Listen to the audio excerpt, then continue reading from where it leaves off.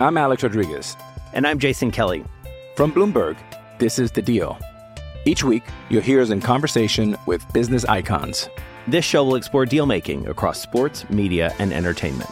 That is a harsh lesson in business. Sports is not as simple as bringing a bunch of big names together. I didn't want to do another stomp you out speech. It opened up so many more doors. The show is called The Deal.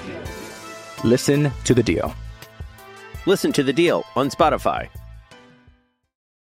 Mother Soccer.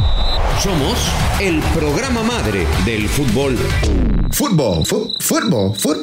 You mean like football? Del soccer en Estados Unidos. Oh, Mother Soccer.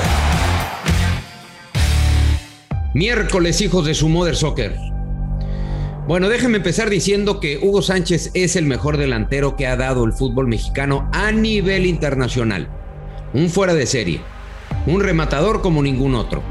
Olfato, potencia y una mentalidad a prueba de todo. De hecho, fue Hugo Sánchez que abrió el mercado para México en Europa. En el Real Madrid, de los mejores. Una leyenda. Una leyenda allá. Pero acá no. Hugo Sánchez no fue ni la mitad del jugador en selección de lo que fue en Europa. Hugo se quedó lejos de las expectativas. Hugo no hizo mejor al Tri. No fue líder y no fue lo que muchos esperaban. Y para ponerlo de manera más sencilla, Hugo no está en el top 10 de la selección nacional. ¿A qué viene todo esto? Bueno, se retoma una declaración en donde dice que si hubiera jugado en otra selección, habría ganado la Copa del Mundo. Lo vamos a platicar y se va a poner sabrosa la cosa, porque hoy nos acompaña Carlos Manuel Hermosillo Goitortúa, el mejor delantero en la historia de la Liga de México.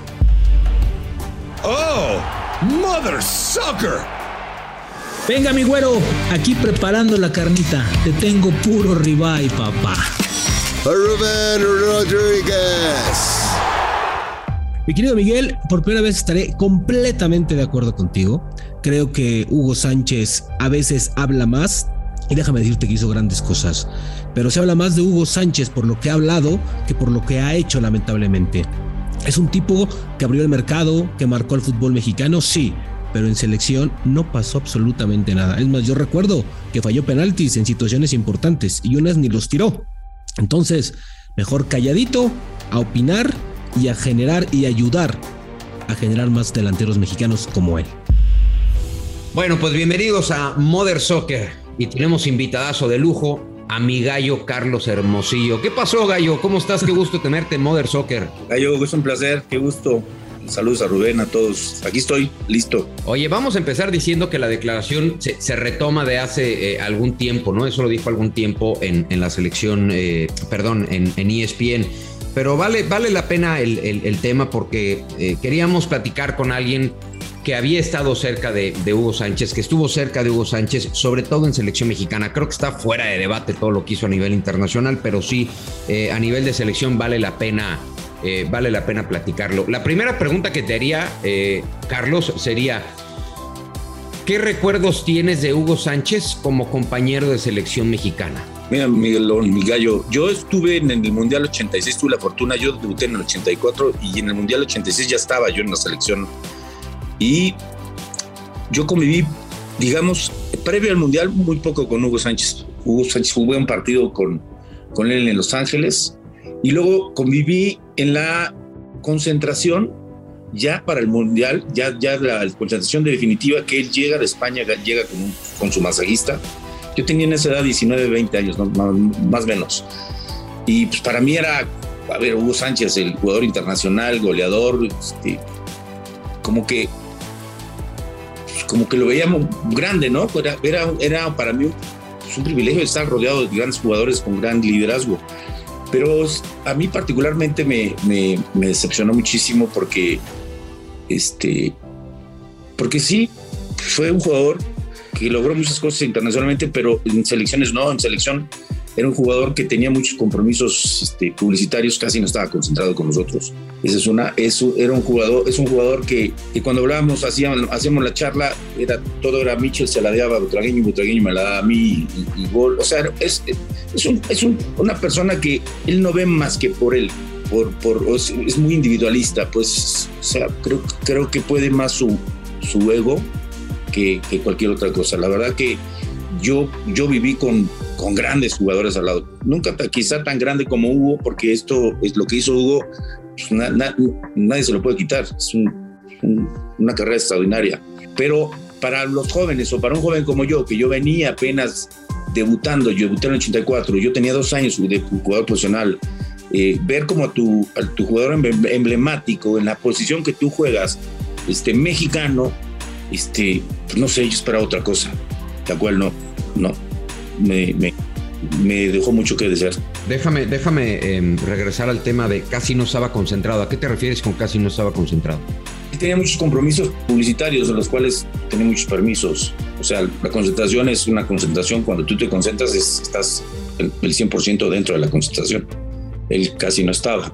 Y tan no estaba que por eso ese mundial, yo creo que por eso para él ese mundial no fue nada bueno. O sea, ¿se perdía entrenamientos? Entrenamientos sí. ¿O se iba después de los entrenamientos? No quiero mentir, en los entrenamientos sí estaba. Él después de los entrenamientos en la concentración. Okay. Él no estaba. Pero por eso él no tiene un buen... Él termina, te acuerdas en el partido de Alemania, termina, no sé si disque tironeado o desgarrado, no sé. Él termina masajeándose a un lado de la cancha, con su masajista que trajo de España. Y él ya no juega ya ese partido ya no vuelve a entrar. Él ya ni siquiera entrar como para participar. Y mira, un hombre que tenía un liderazgo, digamos liderazgo por lo que había hecho, importante dentro de la selección, ya no participó. Él no tuvo un buen mundial, falló un penalti contra Paraguay. O sea, se esperaba muchísimo más de él. Yo creo que todos esperaban muchísimo más de él, pero pues no pasó nada. Oye, Carlos, primeramente te mando un abrazo, amigo, qué gusto saludarte. Igualmente. Hugo lo podemos decir que siempre fue un jugador de gran calidad, pero que siempre su gran problema fue Hugo Sánchez, es decir, anteponía sus problemas, sus compromisos, su tema, su yo-yo. ¿El ego de Hugo Sánchez le comió la carrera a Hugo Sánchez? Sí, yo creo que el problema de Hugo Sánchez fue su boca. Y yo creo que a veces nosotros nos equivocamos, y me sumo, porque a veces hablamos con el estómago antes de pensar bien las cosas. Y yo creo que Hugo, en esa parte, si él hubiera tenido mucho más humildad y ser a lo mejor mucho más, no tan arrebatado en sus declaraciones, Hugo Sánchez a lo mejor hubiera logrado muchas cosas más como técnico. Porque como jugador, indudablemente fue el mejor, el que abrió el mercado. Pero esta declaración que se vuelve a retomar, me parece una declaración muy desafortunada, porque estás golpeando a tus propios compañeros. Entonces, ¿qué quiere decir? Que tenías muy malos compañeros. O sea, nada más podías jugar, claro, con jugadores como Emilio Butragueño, como Michel, como todos ellos, pero que tus compañeros... Que tampoco ellos ganaron nada, Carlos, en aquella España, Por eso, pero lo que voy es, tú no puedes... Dicen la vida que tú no puedes escupir para arriba. O sea, unos días hablas que yo vine y quise armar un sindicato porque los jugadores para mí, y otro día los estás golpeando con este tipo de declaraciones. Entonces, yo sí creo que en la vida hay que ser congruentes con lo que dices. O sea, hay que tener congruencia, y yo creo que esa parte en él no existe. Oye, dime, y vamos a ir retomando punto por punto, porque sueltas muchos asuntos, o revelas muchos asuntos importantes. Dime una cosa, él llegó con su masajista, o sea, él traía a su masajista particular. Particular, sí. Ok. Mamoncito. O sea, ¿eso es común en una concentración? Pues no es común. O sea, ¿suele pasar o no? Pues no, yo que me acuerde, no sé ahora. No, yo que me acuerde, o sea, tú podrías a lo mejor, o sea, tener un entrenador mental o lo que tú quieras, pero tú lo llamabas por aparte y pues llegaba a tu cuarto y se iba. Ok. Pero no estaba dentro de una concentración. Y decías, en las charlas técnicas él se paraba y decía, necesitamos jugar como Mitchell, que se la debo, o cómo. No tanto que se parara, sino que él opinaba. Decía, no, porque mire, a Butragueño se la agarraba a Mitchell, se la daba a Butragueño y tiraba el centro, y yo llegaba y remataba. O sea, como queriendo que el equipo, todo un equipo... Él quiere ser el centro del equipo, ¿no? Que el sistema funcionara para Hugo Sánchez, que estaba equivocado. Claro. Hugo Sánchez tenía que adaptar a lo que había en esa selección y al sistema que había en esa selección. Oye, Carlos, y como compañero de Hugo, al escuchar estas declaraciones, ¿sentiste tristeza, decepción? ¿O dijiste, es Hugo Sánchez, porque ya lo conozco, o sea, me vale gorro? Es Hugo Sánchez, por favor. ¿Cuántas barbaridades no dice? Y me parece que lo hace adrede. Me parece que lo hace adrede para levantar este tipo de que hoy estamos hablando. Vuelve a renacer su nombre y eso le encanta a él, o sea, le encanta, porque después de esto él ya no vuelve a hablar, ni se engancha con nada. Entonces, es Hugo Sánchez. I'm Alex Rodriguez. And I'm Jason Kelly. From Bloomberg, this is The Deal.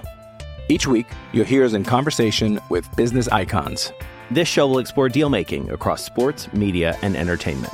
That is a harsh lesson in business. Sports is not as simple as bringing a bunch of big names together. I didn't want to do another stomp you out speech. It opened up so many more doors. The show is called The Deal. Listen to The Deal. Listen to The Deal on Spotify. Es Hugo Sánchez. Dime una cosa, ¿era líder en la selección? O sea, porque yo me imagino, Gallo, yo te pregunto a ti primero, ¿qué es un líder? ¿Para ti qué es un líder? Para mí el que predica con el ejemplo, el que pone buenos ejemplos, el que genera buenas inercias. Entonces Hugo Sánchez no era ningún líder. O sea, ¿no era líder en la selección? ¿Y ustedes tampoco lo veían como líder? Por el palmarés que personalmente, ejemplo, dentro de la selección, si tú me hablas dentro de la selección, ejemplo, para mí no. Que es un líder porque internacionalmente logró algo, sí, lo tengo que reconocer y lo tengo que aplaudir y lo aplaudo porque soy mexicano y porque me encanta que le vaya bien a todos los mexicanos, pero que tú me digas, oye, yo te digo que Javier Aguirre tenía mayor liderazgo, que Luis Flores tenía mayor liderazgo, Hoy, y que eran muy buenos compañeros, Ay, perdón, Rubén, déjame, o sea, Hugo Sánchez está bien, yo creo que no todos tienen las condiciones para ser líder. Puede ser el mejor futbolista y eso no implica que seas el líder del equipo. Es rara, ¿no? Tener esta doble combinación. Pero ¿no era un ejemplo Hugo Sánchez allá adentro? Pues no, Gallo, no puedo decirte que era un ejemplo de... No. Para mí un ejemplo es un tipo que se sienta a comer con sus compañeros, que no es distante de sus compañeros, que tiene un diálogo. O sea, ¿no convivía con ustedes? Pues muy poco. Yo de lo poco que me acuerdo es que, te lo vuelvo a repetir, se la pasaba más cumpliendo con sus compromisos fuera. Comerciales. Con patrocinios que con nosotros. Entonces, pues era Hugo Sánchez. Como dicen, pues es Hugo Sánchez. Pues sí, es Hugo Sánchez. Oye, Carlos, y problemas con los entrenadores, además de con compañeros, es evidente que sí había, pero con los entrenadores, ¿o por qué le permitían tantas cosas? Digo, una cosa es que juegues en Europa y en el Real Madrid, que en ese momento era fantástico, pero pues también hay otros 22 jugadores que merecen el mismo respeto, ¿no? ¿Sabes qué, Rubén? Te la voy a contar muy fácil y yo creo que esta es una etapa que tú viste muy bien. ¿Por qué se les daba por qué se les daba tanta condescendencia? No sé cómo decirle al Chícharo, a Carlos Vela. ¿Por qué era el Chícharo y era Carlos Vela? Es lo mismo, era Hugo Sánchez. ¿Qué le ibas a decir a Hugo Sánchez? ¿Qué le voy a decir a un técnico? Oye, no, tienes que estar aquí, te tienes que quedar aquí. Hugo Sánchez en ese momento era Dios. En México, lo más grande. Entonces, no sé, es un tema muy complicado, muy difícil. Ahora, Carlos, yo te la volteo. ¿La selección mexicana hubiera sido un mejor equipo sin Hugo Sánchez? No sé, Rubén, es muy difícil hablar de eso. Es como si yo te digo, me dices, oye, y la selección del 94, si Miguel no hubiera cambiado la alineación, ¿crees que hubiera pasado? Pues es muy difícil hablar de eso. Es complicado.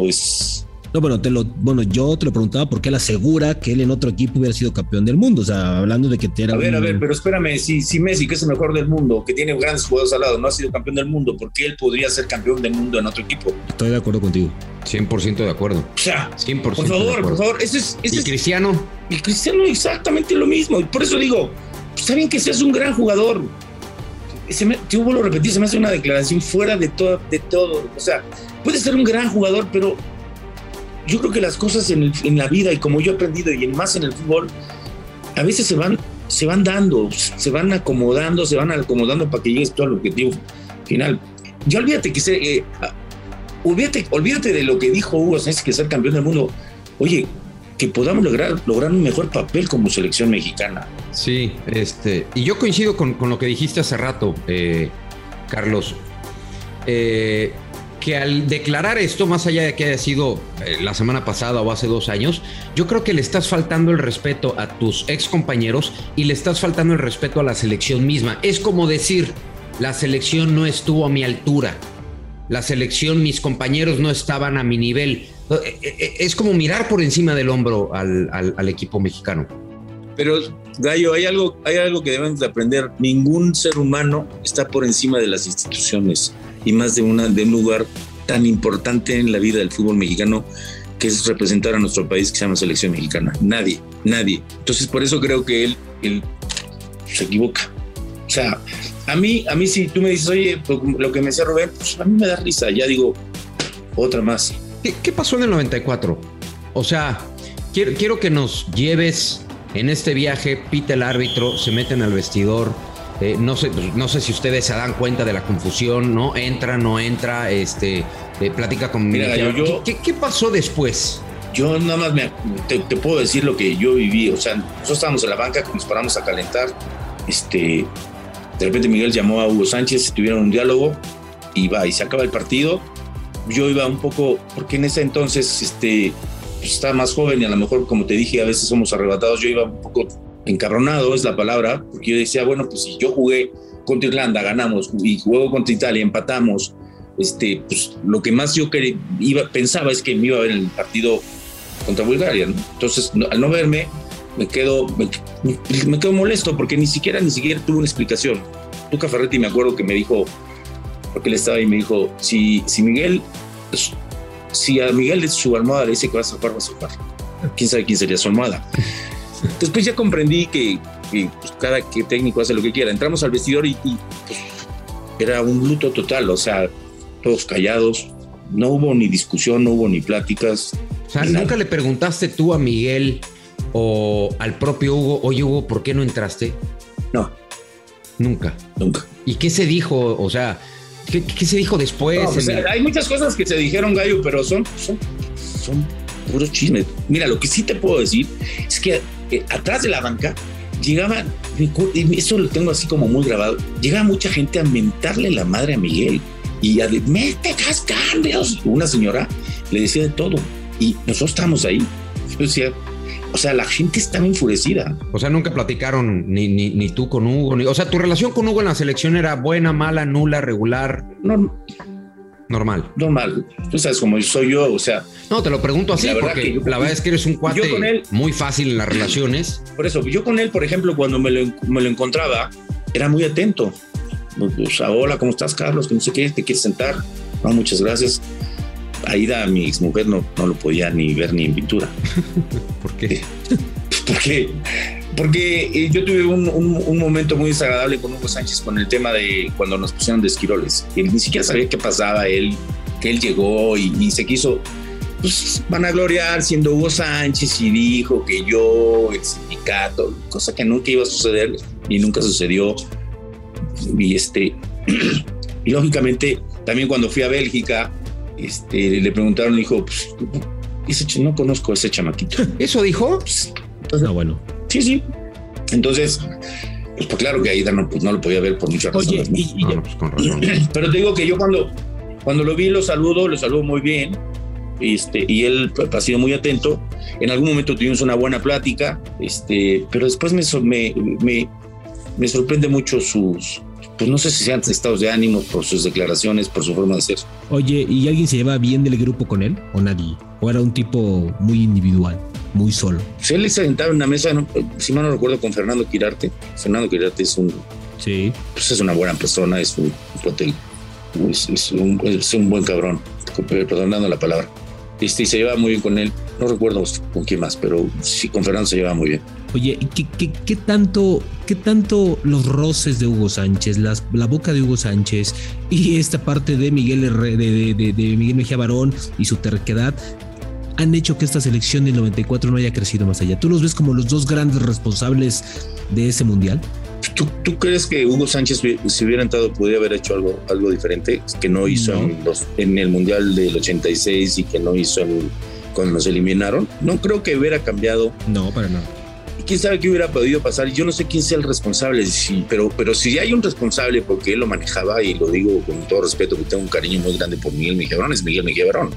Pero es su decisión. Hoy le entiendo a él, porque él es la decisión, es mi sistema, y en mi sistema, a lo mejor para este partido tú no encajabas, o no encajaba Hugo Sánchez, o no encajaba quién. Porque recuérdate que nosotros iniciamos perdiendo con Noruega. Hugo Sánchez juega de titular. El siguiente partido ya no inicia. Entonces, para Hugo Sánchez debe ser una cuenta muy pendiente de la selección nacional, porque eso no se nos puede olvidar. Los pequeños detalles de la que te da la vida en el fútbol no se te pueden olvidar nunca, ¿no? O sea, esos los tienes aquí. Que te quieras hacer, güey, es otra cosa. Pero ¿qué crees que la selección nunca se le dio, Carlos? Ni como jugador, ni como entrenador, ¿eh? Ni como entrenador tampoco. ¿Por qué nunca se le dio? Por favor, cangrejos, eso es lo que son, maldita sea, no mames. Terrible. Carlos, yo creí que se llamaba Carlos, es Cangrejo Hermosillo. A ver, espérate, güey, espérate, Billy. A ver. Cangrejo Hermosillo. Primero presenta, a ver, Gallo, una disculpa. Te voy a presentar al único huevo parlante. Te presento a Billy Balls. Preséntate tú, Barbaján. Billy Balls Sánchez. Billy Balls Sánchez. Hostia. Yo pensé que era Lupillo Castañeda. Te va a tundir en Twitter, ¿eh? Sigue su madre, ya es bien tarde. Cangrejos asquerosos. Gente de Mother Soccer, bienvenidos al pasado. Hoy es 2017, no había notas o qué chingada. ¿Por qué estamos hablando de...? A ver, vamos... Una declaración de Hugo Sánchez de hace 4 años. Son geniales ustedes, ¿eh? Me cae de madre. Estamos tratando de averiguar cómo era Hugo Sánchez en la selección mexicana de fútbol.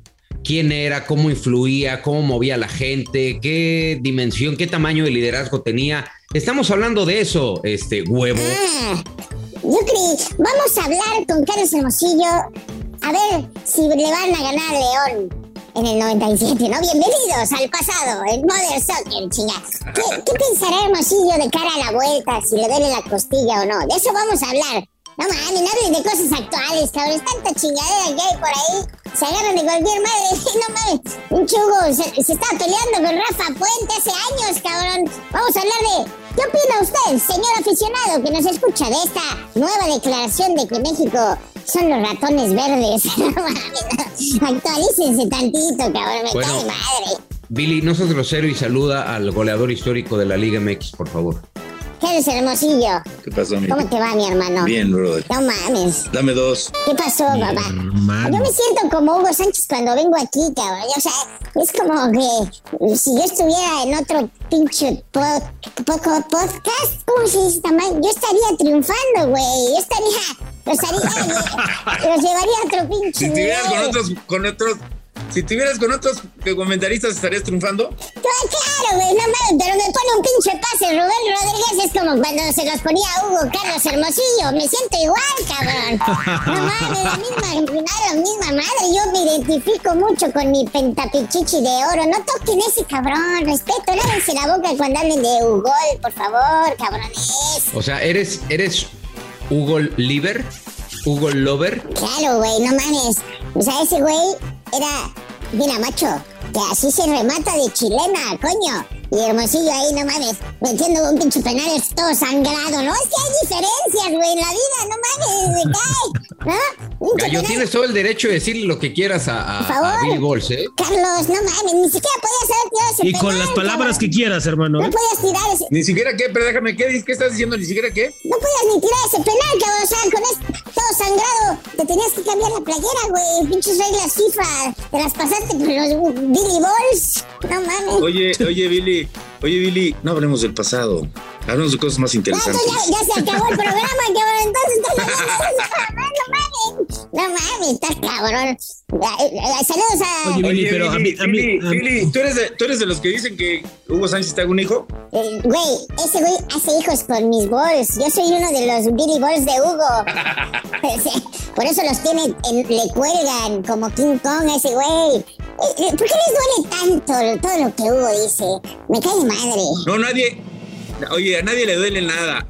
Al contrario, a mí personalmente me da risa. A ver, Yo sé que hay grandes admiradores y que hay que reconocerles, sí, somos mexicanos y aplaudimos lo que haga un mexicano, pero a veces hay que ser callado, hay que cerrar la boca, no decir tantas pendejadas. Deja al Burgui. ¿Te hablan, Billy? ¿Por qué le dices que no hable al Burgui? No mames, güey. Ya te dijo que cierres la boca, güey, que sí es pura mamada. Oye, tú, huevo de Hugo Sánchez, ¿de dónde sale el amor por Hugo Sánchez? Ay, cabrón, ¿vienes afectado hoy tú? No mames. Un poquito. Es que me dejó impávido las reacciones de Hugo Sánchez, por eso. Sí. No mames, estás cabrón. Se me fue hasta el habla, güey, imagínate. Pinche Hugo, mira, Hugo Sánchez, güey, o sea, era un cabrón que sí habían dicho, ¿a dónde chingados me vengo a meter yo? Hugo. ¿Pero de dónde sale el amor por Hugo Sánchez, güey? ¿De dónde te cuelgas de los Billys de Hugo Sánchez? Hugo Sánchez, el mejor futbolista de la historia de este maldito país, cabrón. ¿Te parece que es el mejor? El mejor de la historia. Así. ¿Y de dónde dejas a Rafa? ¿Rafa Márquez no lo consideras? También, pero es que Hugo Sánchez, no mames. ¿Cuántos goles hiciste tú de chilena, güey? Para hablar de Hugo. No, a ver, sí hice goles de chilena. No hice la cantidad de goles que hizo él, por supuesto, ni tampoco hice internacionalmente lo que hizo él, ni merece mis respetos. Pero yo tengo una historia en el fútbol mexicano, cabrón, la cual tienes que respetar. Chingada. Tómala, Billy. Con el Cruz Azul. No te arrugues, güey. Estoy hablando de la historia en el fútbol mexicano que hice con goles, con sangre, sin sangre, como sea. El Real Madrid también. El Real Madrid estabas también, ¿no? No, yo dije fútbol mexicano. Yo dije, yo no me comparo, no me estoy comparando con él, güey, para que entiendas. No mames. A ver, güey, te voy a decir una cosa. ¿Por qué? A ver, ya cuéntanos, güey. Lo de los penales, no, pinche Burgui, no te sacó nada, A ver, dale. Eso te trajimos. Órale, Billy. Cuéntanos, algo de Mejía Barón, güey. Es que te trajimos para que preguntes, baboso, no para que vengas a insultar a nuestro invitado. No, ya no sé. Yo creí que ya era parte de la alineación, cabrón. Yo creí que ya iba a mandar a chingada al pollo y a ese pinche remedo de periodista de Rodolfo Landeros y al otro. Estaría cabrón, bien, ¿verdad? Que viene el otro Ceballos. De esos tres güeyes, mejor un Hermosillo, güey, ¿no? Gracias, muñeco. No mames. A ver, güey. ¿No hubieras tú tirado un pinche penal bien ese día contra Bulgaria? O sea, ¿no le diste un zape así a Jorge Rodríguez de no mames? Así, o a Aspe, así, el pinche gruñón. No mames. Oye, pero te voy a decir una cosa. Pues es que, ¿qué te digo? Mira, si alguien yo tengo un respeto muy grande porque es un cabrón en la cancha, fue un cabrón en la cancha, un gran líder y un gran compañero, respeto a Aspe, o sea, y que tiraba muy bien los penales, pero pues le tocó fallar, brother, porque así es el fútbol. Oye, fallaron los más grandes, ¿por qué no puede fallar cualquiera? ¿Quién iba a tirar el quinto, cabrón? Yo siempre he tenido esa pinche duda. ¿Quién iba a tirar el quinto que nadie sabe? Porque nunca llegamos, ¿no? O sea, nunca llegamos a tirar un ¿No me ibas a quinto tirar penal. el quinto tú? ¿Quién? No, perdón. Pero, ¿qué? En serio, cabrón, estoy hablando, estoy haciendo entrevista, güey. Perdón, Billy, perdón. ¿Quién era? ¿Tú te acuerdas quién iba a ser? Ni nosotros sabemos quién iba a tirar el quinto. Cabrón, no, en México es así, se hacen los penales. A ver, el 1, Aspe. No, el 2, porque Marcelino eso, a ver. Bernal. El 3, Jorge Rodríguez. El 4, Claudio Suárez. Y hasta ahí. Y Hugo. Oye, macho, pero falta uno. En España tiramos 5. Es que en México tiramos 4, cabrón. Nunca llegamos al quinto. Ni al quinto partido, ni al quinto penal. Estamos jodidos, cabrón. No mames. ¿Bromas? Bien, Billy. Punto para Billy. No mames, pinche. A ver, güey. Es pinche Hugo, entonces iba con su masajista así. Pues, güey, también hay que tener varo, ¿no? Para llevar a tu propio masajista. O sea, digo. ¿por qué? Indudablemente. ¿No? Hay que tener es como varo. el Chicharito, güey. Llevaba a su chef. Sí, para que le preparara sus pinches legumbres como él. Oye, Billy, vamos a hablar un tema un poquito más serio. Así que no te podemos incluir porque seguramente vas a corrientar la plática que sigue. Eso quiere decir que ya te puedes ir. Ay, chinga, no mames. Bueno, qué pinche gusto haber estado aquí. Me quedé igual. Despídete de Carlos Hermosillo, güey. Nunca habías entrevistado a un futbolista de este tamaño. Nos vemos, Carlos Cangrejillo. Nos vemos, Billy Boy, rompebolillas. Este sí es Hermosillo, ¿no? Como el pinche horrible Peralta ese que pusieron el Hermoso. No, el Hermoso y Hermosillo. No mames, soy un genio. Adiós. Ahí se ven, cabrones. Bueno, una disculpa, Gallo. No habías tenido el disgusto de conocer a este barbaján. No pasa nada. De Billy Walsh. Oigan, estamos de estreno esta semana, Los Dueños de la Pelota, un nuevo podcast con Raúl Orbañano, se lo recomendamos. Van a aparecer literalmente los dueños de la pelota. No cracks, los dueños de la pelota. Quienes dirigen, quienes mandan, quienes ordenan, quienes modifican para bien y para mal el fútbol mexicano. No se lo puede perder. Arrancamos esta semana en Los Dueños de la Pelota aquí en Footbox con una entrevista al presidente de la Federación Mexicana de Fútbol, John de Luisa. Vean lo que nos dijo. Ojo, sigamos gritando y nos quedamos sin mundial, ¿eh? Vean lo que nos dijo. Aquí un fragmento. Pero desafortunadamente no lo hemos erradicado al 100%. Y con la intención de erradicarlo al 100%. Primero, para evitar cualquier riesgo deportivo en este proceso eliminatorio rumbo a Qatar. Y segundo, para evitar cualquier tipo de riesgo en la organización de un mundial como será el 2026, un mundial de Norteamérica, que lo ganamos en el 2018 el ser sedes y que no podemos poner en riesgo absolutamente nada. No está en nuestras consideraciones el tener ningún riesgo. Estamos peleando porque se nos respeten nuestras 3 sedes que pedimos desde el día 1 y en ese sentido no vamos a aflojar. Gallo, el que diga John de Luisa no queremos correr el riesgo es porque verdaderamente existe. Yo no sé si la amenaza, advertencia o ya se platicó, ya hubo una plática entre FIFA y Federación, donde sigas gritando, vamos a elevar los castigos hasta quitarte la sede. ¿Qué piensas? Se me hace muy difícil. Yo siempre estoy de acuerdo que tenemos que ser mucho más conscientes de todo esto, pero educar a un país se me hace, o una afición donde existen todo tipo de clases sociales, donde cada quien trae su problema, trae su historia. Me parece muy, muy difícil, más no imposible, pero muy difícil. Y perder un mundial por esto sería lo peor que nos pudiera pasar. O sea, porque no lo pierdes en la cancha, lo pierdes fuera de la cancha. No, bueno, si de por sí Estados Unidos nos compartió 0.1% de su Copa del Mundo, va a ser muy complicado. Mira, Miguel, yo entiendo la preocupación de John de Luisa, pero me parece que también ellos no han hecho nada por erradicarlo, ¿eh? O sea, una cosa. No digas nada, Rubén. No, por supuesto que nada. No me digas, ¿qué han hecho? ¿Qué han hecho? ¿Poner al capitán a decir, ya no grites? ¿Te parece que han hecho algo? No, bueno, están tratando de generar. Bueno, ¿y qué quieres que hagan? Están tratando de hacer, apenas. Bueno, no me vengas con cosas, tú también. Está bien. ¿En dónde han hecho algo? ¿En dónde? Dime qué han hecho. ¿Tú has visto una campaña en la televisión? ¿Tú has visto decir a John salir y decir, señores, estamos a punto de perder un mundial? ¿En dónde? Porque yo no lo he visto ninguna. Yo sí lo he visto en campañas. ¿En dónde? Yo sí he visto las campañas en todas partes. ¿Qué campañas? En todas partes. ¿De Adidas? ¿De Coca-Cola? ¿De quién? No, perdóname. En Televisa, perdóname, pero no han hecho nada. Rubén, no me vengas con cosas. Hasta en Fox Sports. ¿En dónde diablos hay una campaña de ya no grita? Deja de gritar. Puto, con todo respeto. ¿Dónde dice eso? ¿En dónde? Bueno, no, pues si quieres ponte tú de director creativo, güey, y diles cómo quieres la campaña, pero se han hecho campañas. Pues te aseguro que lo puedo hacer mejor que los que están ahí. Oye, Gallo. Mande. Y Rubén, yo lo que creo es que no todo es nada más de la federación, ¿eh? Claro que no. Es de nosotros los medios de comunicación de hacer conciencia hacia la sociedad, de que si tenemos el deporte, que es uno de los deportes más importantes del mundo, que es un mundial y que podemos participar y que viajamos y disfrutamos, pues no nos podemos perder esta gran oportunidad. Entonces los medios de comunicación cuentan muchísimo en este aspecto. No es un tema solo de la federación. No comparto. ¿Sabes qué pasa, Carlos? Que yo creo que la televisión no va a educar, ni el estadio tampoco. Este tema se trae atrás. Pero ¿sabes cuál es el problema? Que el aficionado que va se molesta por ver a su selección jugando mal y comienza a gritarles. Porque ese ha sido el detonante. Eso no lo han dicho. Rubén. Y a lo que voy. Por eso, a lo que voy es que el aficionado ya sabe, el aficionado le recrimina a la selección haciendo el grito. ¿Sabes por qué? Porque sabe que es la manera de joderlo. Ese es el gran problema y no lo han detectado.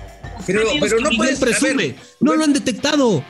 Pero pero no me puedes decir eso, porque no puedes ir en contra de lo que te gusta. Bueno, eso es otra cosa. Ay, la selección juega mal, vamos a gritar de Pluto. A ver, te voy a poner un ejemplo. ¿Qué pasó? O sea, la selección juega mal, es parte del fútbol y es parte de la vida. Oye, ¿qué pasó con el tema del Queret, del Irapuato? ¿Te acuerdas? No te hicieron una campaña. Sí, diciendo, en Irapuato vamos a gritar puto, ¿para qué? Para que castiguen a la Federación Mexicana de Fútbol. La gente ya sabe que ese grito te genera un conflicto interno a Federación y por eso lo hace.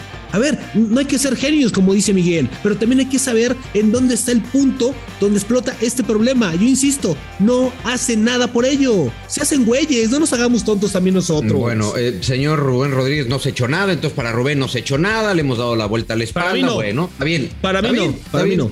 Más que agarrar y echarle la culpa a CONCACAF por el protocolo. ¿Te pareció lógico que hayan apelado, Miguel? Sí. ¿Te pareció lógico? ¿Por qué? Porque, bueno, es que tú no es por eso. Que hayan apelado. Me estás preguntando, déjame contestarte. Hay tiro, Carlita. Deja de defender a John de Luis, hermano. Te va a contestar el teléfono, bueno, entonces, haz un monólogo, güey. Si estás preguntando, déjame contestarte. No, pues es que... ¿Puedo contestar? Contesta. Sí, te agradezco la oportunidad.